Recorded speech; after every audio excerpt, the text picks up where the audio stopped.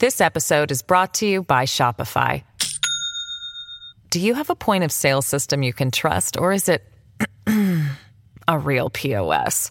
You need Shopify for retail. From accepting payments to managing inventory, Shopify POS has everything you need to sell in person. Go to shopify.com/system, all lowercase, to take your retail business to the next level today. That's shopify.com/system. Hello, everybody. This is Marshall Poe. I'm the editor of the New Books Network. NBN listeners like to read books and buy them. So we thought we'd tell you that right now, our friends at Princeton University Press are having a remarkable site-wide sale. You can get 50% off books, including ebooks and audiobooks, with the code 50, F-I-F-T-Y, at checkout until May 31. You can save some real money on Princeton University Press books. I encourage you to go there and check it out. Welcome to the New Books Network. Hi, Aaron Weinocht here with the Russian and Eurasian Studies section of the New Books Network. And our guest today is Antony Kalashnikov, who's written a new book on Stalinist monument building and what that says about how we think about time. And so thanks for being on the show, Antony. Thank you for having me, Aaron. It's a pleasure to talk about my book. It generally is. We like talking about books. Yeah. It's a living. So maybe before we get going here on the substance of the book, could you talk a bit about your own academic background, introduce yourself to the audience, and how'd you come to be a historian, study this particular topic, write this particular book, and so on? So the idea for this book actually goes back many, many years, and it grows out of an experience that I had as a teenager visiting Moscow. I grew up in a Russian-speaking family in Edmonton, in Canada, and back in 2008, my parents decided to take their children to see their sort of historic homeland. And this was one of my first times traveling outside of my province, let alone to Europe. And of all the contrasts between Edmonton and Moscow, perhaps the one that stood out to me the most was the built environment, the monumental architecture, the sort of stately boulevards, the ornate metro stations, the imposing high-rises, the public statuary. All of this seemed to speak of a city that kind of proudly proclaims its world historical importance. Edmonton never seemed so small and provincial and inconsequential as it did at that time. And later on, as I went to college and developed an interest in history, I realized that the architecture that had attracted me the most in Moscow was, in fact, that built during the Stalin period. Usually when we think about Soviet architecture, we imagine sort of these poured concrete or prefab drab buildings that are virtually identical and are kind of brutalist and boring and, bare bones. But Stalinist architecture is quite opposite from that. And in fact, the functionalism of later Soviet architecture was a response to an architectural heritage which was in fact very ornate, very lavish, very focused on aesthetics rather than functionality. So these monuments, these are architectural constructions, are they mimic a sort of a historicist style. They're very eclectic. They're a mishmash of a neo-Renaissance, neoclassical, neo-Baroque. They have Gothic elements in them. They have elements from Russian vernacular styles. They're quite colorful, and at least to me as a teenager, they were very aesthetically pleasing. They're also built on a very grand scale. Some people would call that overbearing, but once again, I interpret it as kind of awe-inspiring. And finally, these Stalinist constructions, they seem to tell a story. They're overladen with mosaics, with wall paintings, with sgraffito drawings, with all kinds of figurative embellishments like sculpture. They seem to be saying something about that time, in contrast to the more functional type of architecture that both preceded it and postdated the Stalinist period. But as I learned more about Stalinism, I started wondering whether perhaps in some sense I fell victim to some sort of sleight of hand. Of course, now we know that in the Stalin period, the archives were manipulated. People were airbrushed out of photographs if they fell from grace or were on the wrong side of history. They were consigned to oblivion. So I wondered, perhaps the converse was also in some sense true. Perhaps these monuments were built, at least in part, in order to give a good witness to posterity about this supposedly glorious era. And so this was sort of the question that I was able to pose in my doctoral research, and which ultimately ended up as this book. Oh, thank you. Anything else you wanted to say on that, or are you ready to get into the substance of the book at this point? With your permission, yeah, we can go straight to it. Okay. So I'm wondering, in general, like you make quite a point in the book of talking about how, there's factors specific to Stalinism that promote monument building, but then you're also placing that in a much broader world context where lots of people are building monuments in this period. So it's kind of a big question, but I was wondering if you could comment on like what factors are really specific to the Soviet Union that promote monument building versus what about this period is really influenced by more worldwide kinds of developments that promote that? Sure. So first of all, I think that we need to step back a little bit and define the terms, right? Because monuments can mean a lot of things. Monumentalism can mean a lot of things. It can refer to scale or to the emotional response that it engenders in the viewer. But when I look at monuments in this book, I'm looking at a very specific subset of monuments. So first of all, I'm looking at what's been termed prospective monuments. That is, monuments that are oriented on the future, on a future audience, on posterity, rather than on contemporaries. Secondly, I'm looking at monuments which purported to memorialize the present rather than the past. So these are monuments that were framed in the discourse of the time in the Stalinist Soviet Union as contributing to sort of the gold reserve of Soviet architecture that will be passed down to future generations. They were referred to as chronicles of the present that would be bequeathed to posterity.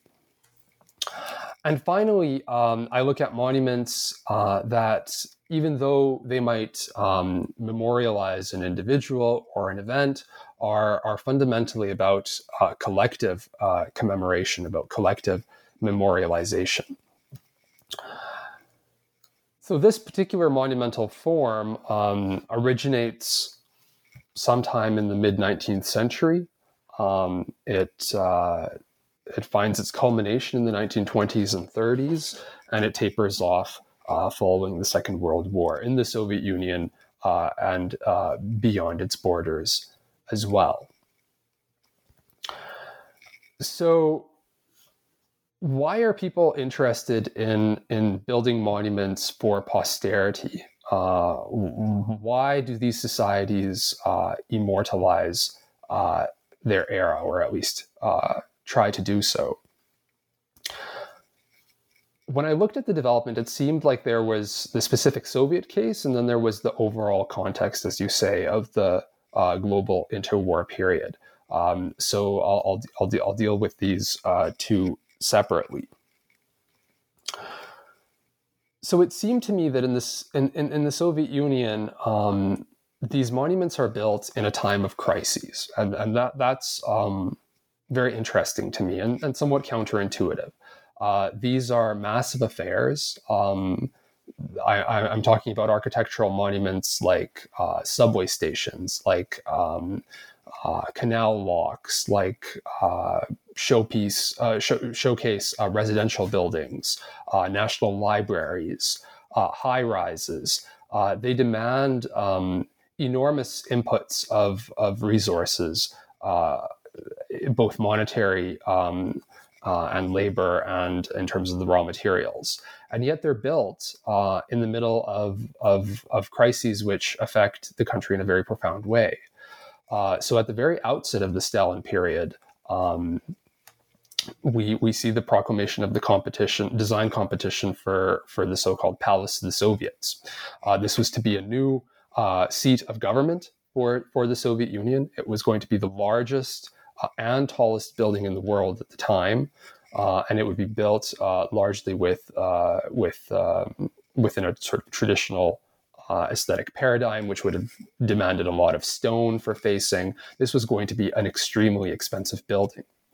And the competitions for its design were carried out amidst the unfolding debacle of forced collectivization. As we know, this led to loss of life in the millions in the Kazakhstan, in the North Caucasus, and most famously in Ukraine. To take a later example, the third phase of Moscow subway construction, which saw the creation of a series of very, very opulent subway stations, replete with mosaics, with frescoes, with stone facing of every type. These were completed and unveiled in the first few disastrous years of the Great Patriotic War, or the Eastern Theater of the Second World War. Work was temporarily frozen for a few months after Germany declared war on the Soviet Union, but in fact picked up as soon as German soldiers were dislodged from outside of Moscow. And in fact, some of the decorations for those subway stations were flown in out of the besieged and blockaded city of Leningrad, which at the time was starving. So the regime was clearly prioritizing these monumental construction projects over other, what we might think would be much more urgent needs. And in the post-war period, once again, the sort of the biggest projects are proposed at times of crises. So the Moscow Stalinist high-rises were commissioned at the height of the post-war famine, which claimed tens of thousands of lives. So I guess the million-dollar question is, what sort of function are these monuments carrying out? And traditionally, historians have looked at these monuments through a sort of political lens. They've seen them as propaganda objects that are demonstrating the power of the state, the stability of the Stalinist order. But what I'm doing in my book is I'm actually looking at this through a broader cultural lens. And what I've done is I've discovered a significant amount of evidence to show that the people themselves were in large part in support of this monument building program. They yearned to be remembered. So why would they have supported such colossal expenditures in times of crises? And what I try to argue in the book is that monument building specifically for posterity materialized and supported the fantasy of national survival. in a time of crises. So if we think of a nation as a community that's based in a common identity, then we can appreciate that fundamentally it's anchored in sort of a chain of intergenerational memories in which this identity gets passed down. So this chain of memory stretches back into the past to our ancestors and forwards into into the future to posterity. So in this context, the fantasy of a posterity that remembers the present is a key aspect of the hope of collective endurance, collective survival. So in the context of the Soviet Union specifically, this fantasy of an enduring nation anchored in remembering generations, materialized in prospective monuments, this responds to at least two sets of crisis phenomena. One of these is the forced-paced modernization that the Stalinist regime embarks on in 1928 with the start of the first 5-year plan. This is truly an astounding program of breakneck industrialization, in the course of which millions of peasants are uprooted from the countryside and they migrate to the cities in order to build and work in new factories, new industries. So they're uprooted, these peasants are uprooted from their traditional social milieu, families are broken, they have to adjust themselves to new identities, new values, new political discourses. The old regime, the culture of the old regime is, in a very important sense, in retreat. In the next decade, approximately, the cities double in size, approximately speaking. So a lot of individuals are experiencing this whirlwind of change in a sort of pathological way. There's social disorientation, there's atomization of individuals, there's what sociologists have termed anomie. And in this context, anchoring these identities, these new identities, in a stable community is an effective way of redress for these people. And we see that theorists of nationalism have pointed that out with regards to Western Europe, in which the rise of the national imaginary, of national community, accompanies the Industrial Revolution. And I think that this is broadly transposable to the Soviet experience as well. The national imagination provides a way of anchoring identities and fostering a stable community among atomized individuals. And so building monuments for an imagined posterity within this context gave the impression that the new national community was indeed solid and that it would endure, and it was as stable as the national imaginary purported in a world which was rapidly changing. The second set of circumstances in the Soviet Union which support this fantasy of national endurance is the trauma and devastation of the Great Patriotic War. In a narrow sense, we can perhaps see the drive to build monuments for posterity as part of this idea of symbolic immortality. So servicemen or civilians may die in the course of the war, but they'll live on in memory, and this memory will be materialized in monuments that future generations will pay their respects at. But I think it also acts in a more broader sense, specifically imagining future commemoration, imagining posterity as gratefully remembering wartime sacrifices, meant also imagining in some sense, national survival. So the fact that there will be a posterity to do the remembering as such suggests that the Soviet Union will emerge victorious in the war. So these two sets of crises phenomena, these two sets of traumas, I think, undergird popular support for the program of the immortalization of memory through these monuments. Now, to kind of step back and look at the broader context of the interwar period.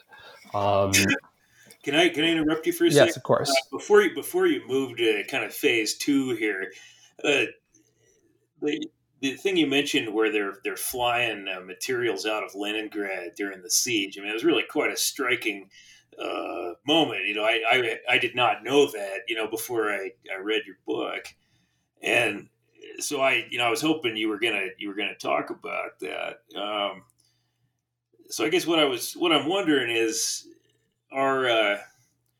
when people say in Leningrad, want to be remembered, during the war, and their resources are being flown out. I mean, is there an element of fatalism here in that we're all going to die in this thing, but at least somebody else will remember that we did? Or I don't know. Do you think it has a more optimistic or perhaps less fatalist tone than that? I don't know if my question is making sense here. I was really struck by that they would be flying materials out of Leningrad rather than in. Yeah. I don't know whether it sort of maps on to optimism versus pessimism exactly, but what we do know is that the public supports it in some sense, or at least the regime assumes that the public supports these types of policies. They don't make a secret of the fact that instead of evacuating what could have been children or women or other civilians, that they're taking mosaics by plane out of the starving city. And in fact, it's not only covered in the media, but it's also immortalized for posterity. So the subway stations of the third phase of construction, the wartime phase of construction, they have memorial plaques affixed to them, literally saying "constructed in the days of the Great Patriotic War." So, in some sense, the regime believes that the public supports this sort of lavish use of resources on the construction of monuments. And I think that it's because imagining the war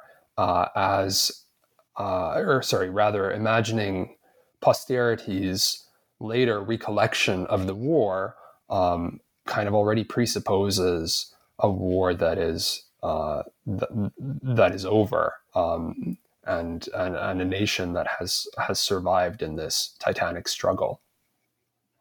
Yeah, so we don't know how it's going to end, but this will symbolize how we hope it's going to end.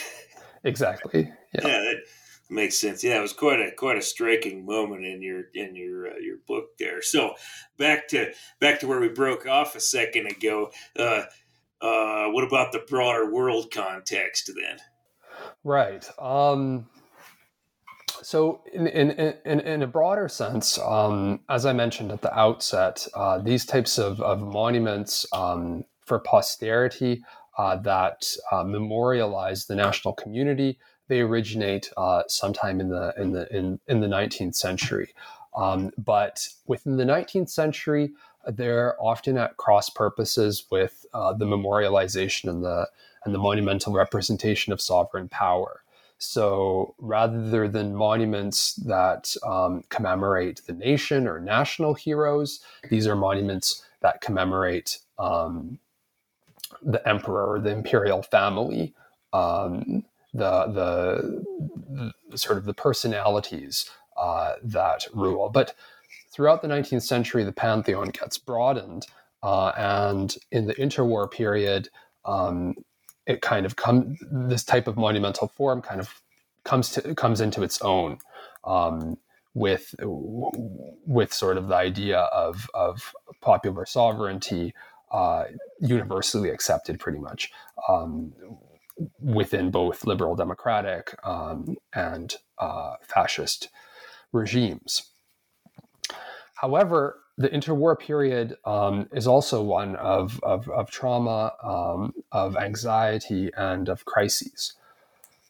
And so these monuments, they really come out of a response to, first of all, the trauma and devastation of the First World War, the threat of its repetition as war once again looms over the European continent, and finally of the economic meltdown of the Great Depression.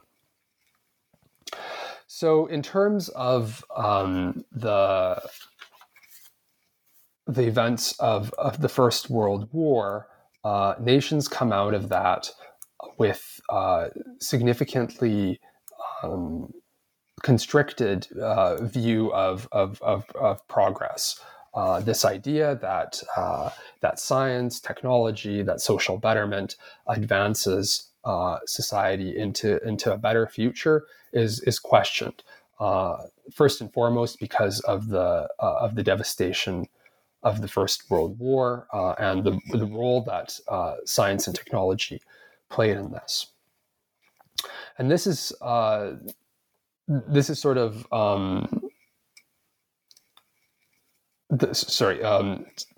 the monuments that are built after the war by institutions like the Imperial War Graves Commission or the American Battlefield Monuments Commission. They once again, like in the Soviet Union during the Great Patriotic War, they affirm the endurance of the nation by passing on memory to posterity. And this idea of an enduring, surviving nation promotes collective healing after the scars of the war. This sort of idea that our boys didn't die in vain. So this is a different vision of the future. This vision of the future doesn't focus so much on progress as a narrowed field of national survival, of national continuity, of national endurance. And this becomes even more apparent as post-war austerity on the continent devolves into a full-blown economic depression. The future becomes viewed with anxiety, with fear, rather than with the expectation of something better coming out of it.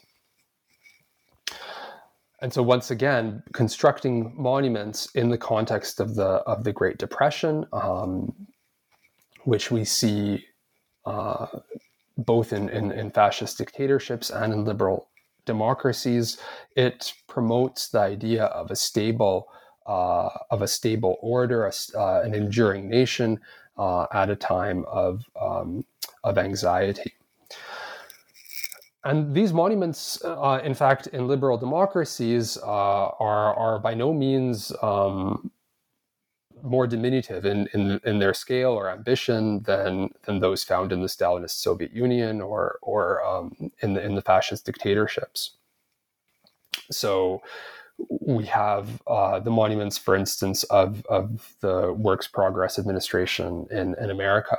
Thousands of objects are constructed, and their brief is largely to do with creating monuments to national strength and national endurance. Anything as small as and humble as the neoclassical post offices, for instance, that were built all over America in the 30s, are framed as testaments to future generations. The National Gallery of Art, for instance, that's built at this time, is the largest marble-clad building in the world. the Pentagon, largest office building in the world, and it's meant to house the National Archives. So once again, this is a commemorative project of enormous scale. Mount Rushmore is completed in these years as well. The Hoover Dam. This is a large monumental infrastructural project, which is adorned with sculpture and various art. And very apparently is also framed as a monument. They even have an astronomical clock there, which marks the precise date and even the time of the dam's unveiling. And the media coverage that goes along with this could have been really lifted out of Soviet newspapers describing Soviet monuments. It talks about how this dam will be there for hundreds and hundreds of years, and how people will come and visit, in the millennia, and how this is sort of a testament to the strength of the American nation. So in both the Soviet Union and beyond its borders, in a period in which hope in the future is severely tested, you see this growth of these prospective monument building on a very large scale, which proposes an alternative way of relating to the future, one which is more steeped in ideas of stability, ideas of continuity, ideas of nationhood, rather than of positive social transformations. This episode is brought to you by Shopify. Do you have a point of sale system you can trust, or is it a real POS? You need Shopify for retail. From accepting payments to managing inventory, Shopify POS has everything you need to sell in person. Go to shopify.com/system, all lowercase, to take your retail business to the next level today. That's shopify.com/system. Well, that's very interesting that this would happen simultaneously with the idea of the Great Break, which is the opposite of continuity. Well, in the Soviet Union, it somewhat postdates the Great Break. So perhaps the sort of the crisis phenomenon can be traced to the policies of the Great Break, policies like collectivization, breakneck industrialization, but the turn to commemoration, to continuity, that actually begins a little bit later. That begins in 1931. With the competitions for the construction of the Palace of the Soviets, which I mentioned, and they postdate the promises of the Great Break, which are at this very same time, in fact, retired. So the Great Break promises to launch the Soviet Union into a new, more radical approach to the construction of communism. But in 1930, 1931, the industry is very much disorganized. These utopian schemes, this idea of overperforming the plan, they're critically assessed by the party, and the party tries to kind of put a damper on this utopian promise of the Great Break. So you're talking about the idea of commemoration in general, right? That's really the backdrop for these monuments, which gets me to wondering then, what does it mean to have a culture of time? You talk about that quite a bit in the book. Like if we're saying we have a particular culture of time, or a more specifically Stalinist culture of time. What kinds of sensibilities is it that we're talking about here? Well, I suppose abstractly, a culture of time is the way that we imagine, relate to, and experience the categories of past, present, and future. And politics, in an important sense, intervenes in how those categories are shaped. So in the Soviet Union in specific, we can see the sort of intervention in the culture of time that the Bolsheviks make in 1917 is to say that history is organized teleologically. It's organized in stages, and that these stages progress from one to the other by way of revolution, and that they end in the highest stage of development, which is communism. The Stalinist culture of time rewrites this narrative in important ways. And there's a historical debate as to what exactly Stalinism is doing in revising this sort of Marxist-Leninist schema.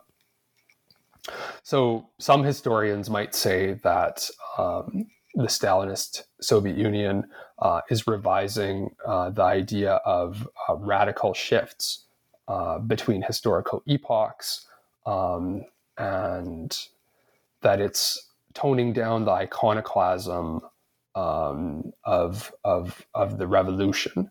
So rather than this hostile attitude towards the past, the Stalinist Soviet Union introduces a more conciliatory view towards heritage, towards the past, and tries to take statist traditions, national traditions, and that were prevalent in Imperial Russia, and carry them over into the present and into the future. Others say that the Stalinist Soviet Union was engaging in a sort of politics of eternity. In other words, that rather than promising that the utopia is something in the future that people should be working towards, in a sort of totalitarian sense, it claimed that the future was in the main already reached, that utopia had been in the main already built, and so the future kind of became superimposed on the present and consummated in Stalinism. In my book, I try to combine these models in some sense, or synthesize a new one, saying that the future was still an important category for the Stalinist regime, for its cultural incarnations, but that this future no longer gravitated towards the idea of communism. Stalinist culture didn't actually talk too much about communism in its official documents, in its cultural artifacts, but that this idea of the future now revolved more around the idea of posterity, of future generations, these sort of biosocial concepts.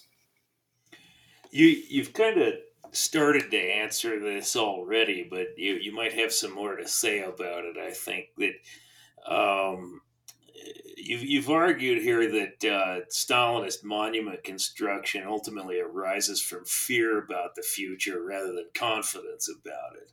And so I guess I'm wondering in specific. So if you're living in the Soviet Union in the late 30s, let's say, or the late 40s, perhaps, what is it about these monuments that perhaps gives you some confidence in spite of fears arising from your specific circumstance? If you walk up to one of those monuments, what is it about the specific architecture of it that might help counteract that fear?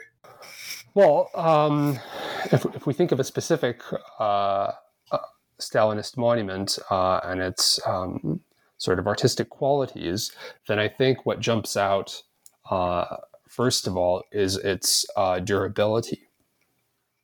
And there's a fair amount of research that is going on into durable construction, into how do we make materials that will withstand the years, how will we How will we face the monument, or in architectural terms, to make sure that it doesn't need too much repairs? How do we varnish it? How do we coat it?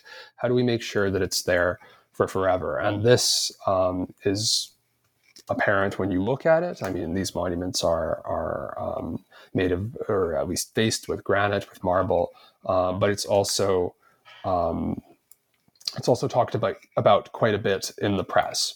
So when a person views this monument, they see it as a sort of a zone which is, in some sense, extratemporal, right? Everything around it might change, but this particular physical object is, in some sense, beyond time.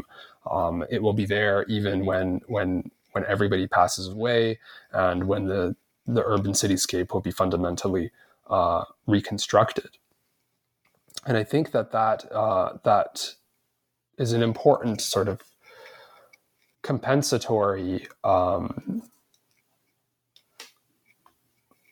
island in a sea of very radical change. The urban fabric is completely redesigned at this time. In the 1930s, this happens through top-down urban reconstruction plans, and in the war, it's further accelerated by the devastation and destruction that's wrought on it. I'm not sure that this answers your question directly, but I do think it goes some way to pointing out the specificity of these monumental spaces.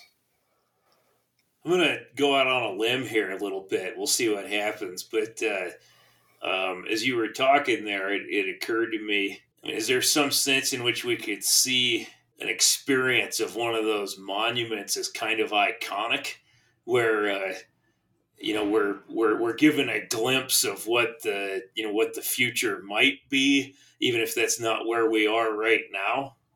I mean, iconic in the kind of religious sense, where we've got this, seeing through a glass darkly kind of moment. Am I going too far here, reading too much into it?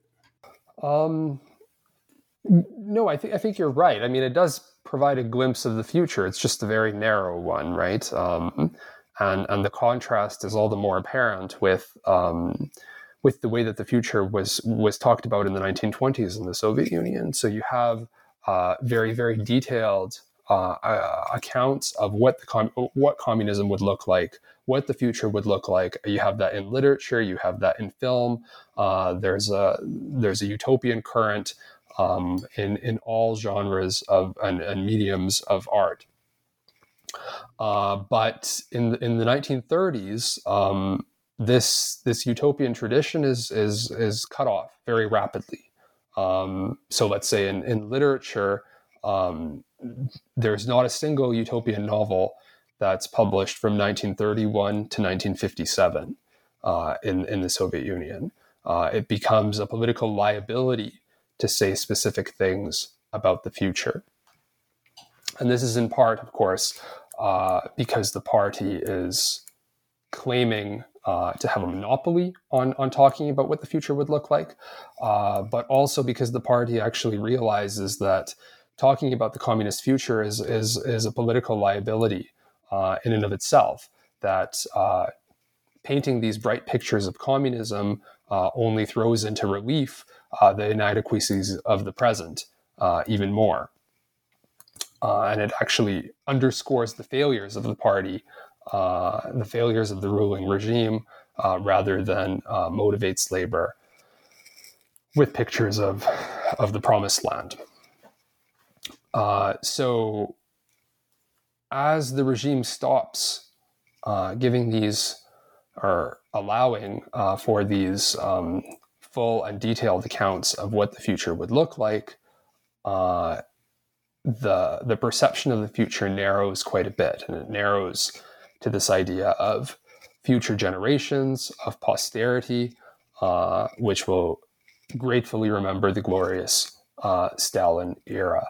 And they talk about that a lot more than about communism or technological advances or the way society would look like in the coming decades and centuries. And in some sense, this sort of ambiguity and opacity of these terms is intentional. Anybody can project whatever they want privately onto the idea of posterity or of future generations, or onto these monumental spaces and what they'll look like when posterity comes to pay homage at them.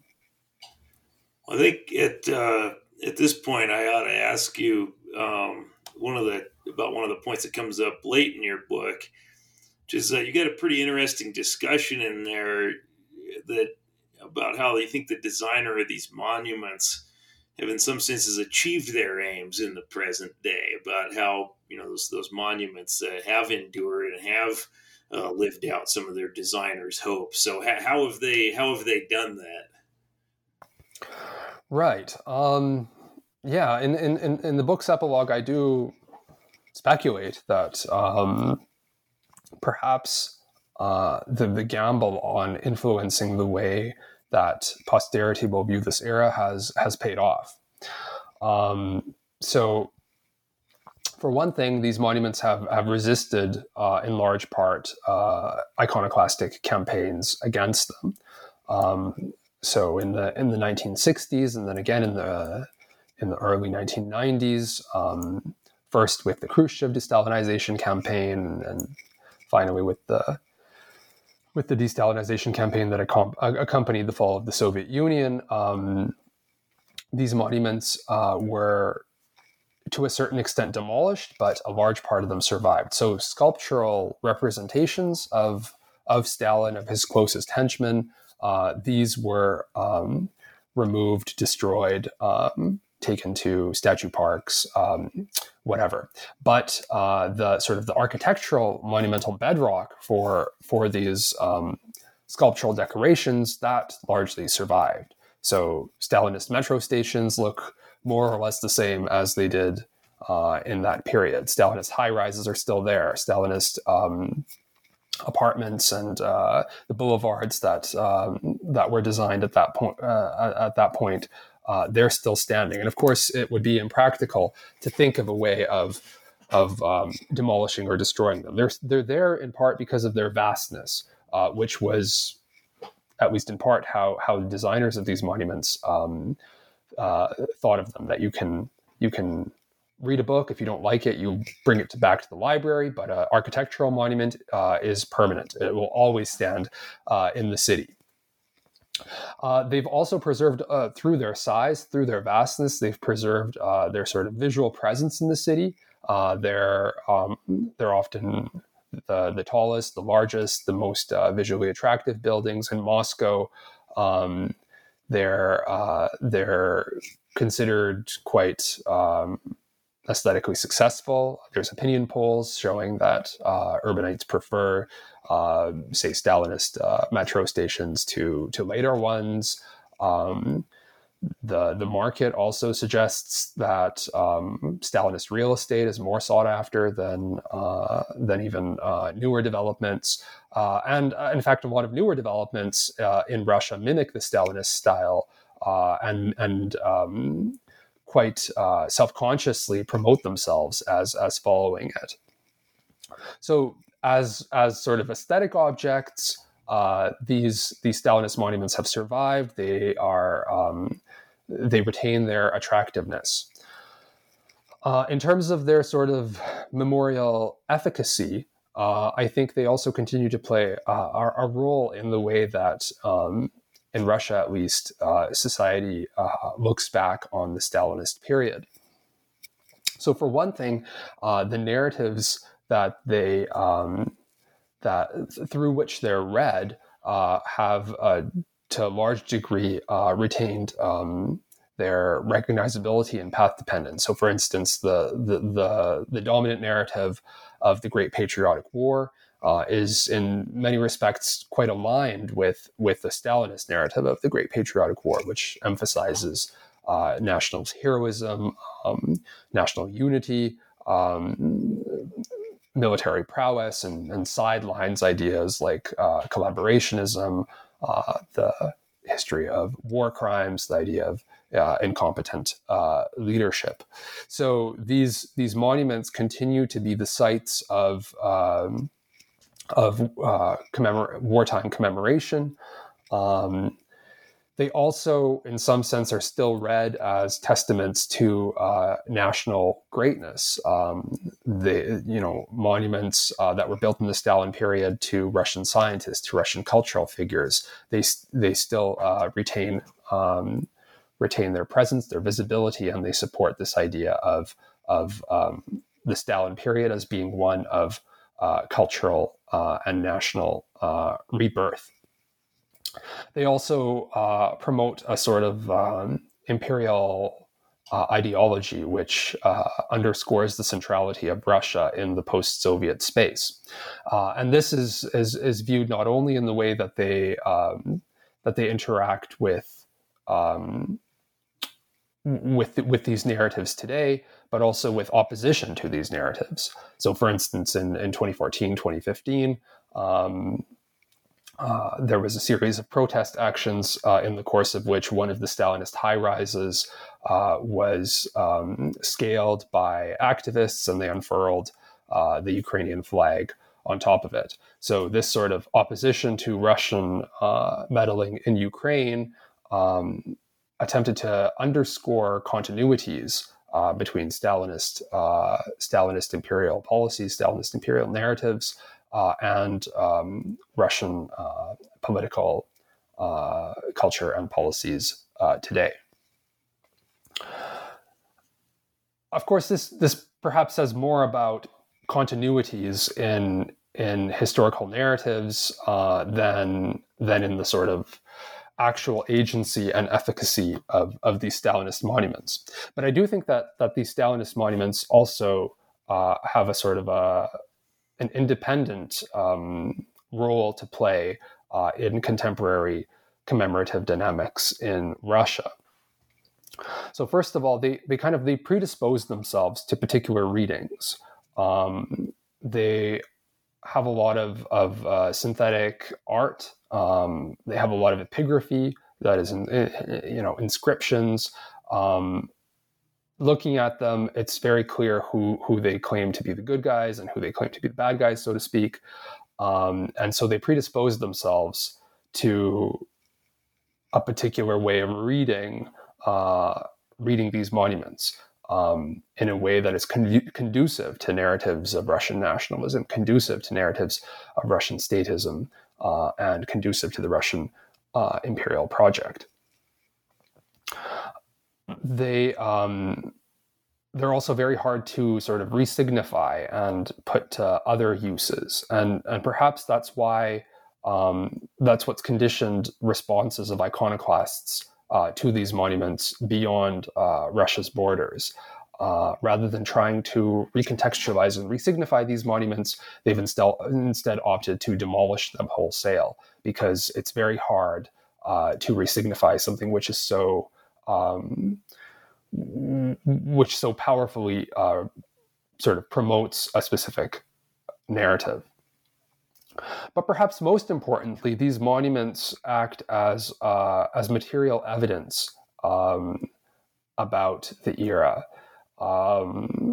in a way that emotionally works a lot more powerfully than abstract historical narratives, particularly for people who have grown up after Stalinism, and even more so after the fall of the Soviet Union.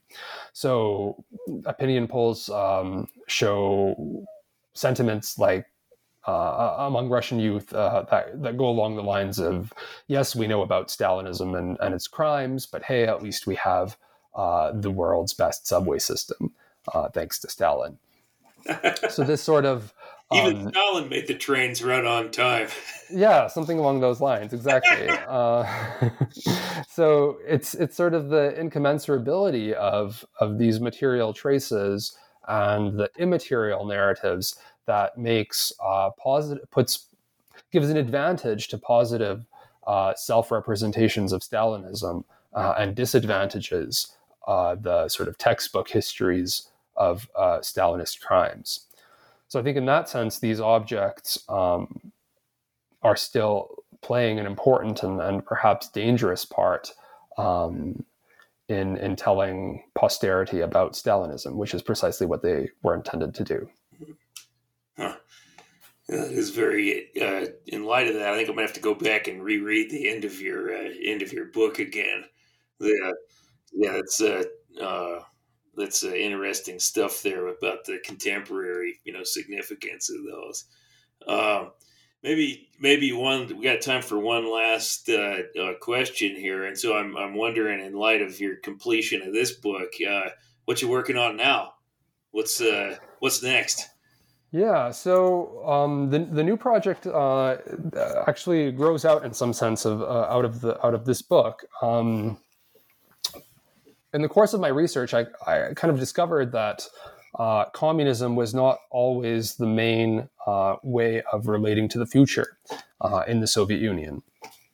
And the next project would like to push this idea a little bit further and examine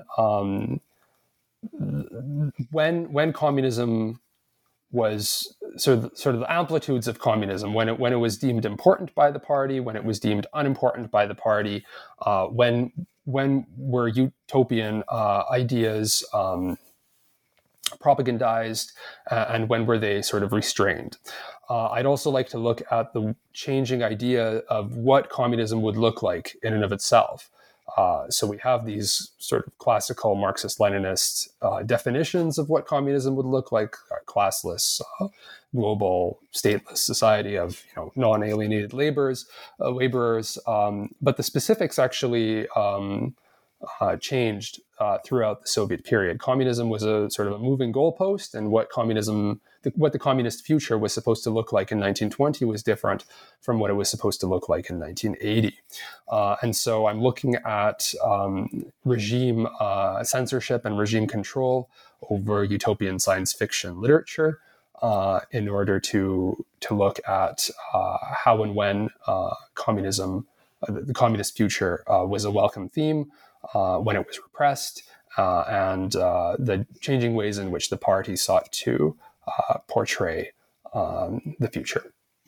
Well, that sounds like a cool project. You've reminded me that I should sit down and reread Bogdanov's Red Star. That was It's a fun book. It is a fun one, isn't it? And in some sense, it's aged well. Yeah, that's well, when you get it finished, give me a shout. Maybe we can talk about that one too. I'd love to. All right. Well, I think we've about run out of our hour. So thanks for taking the time to talk to us.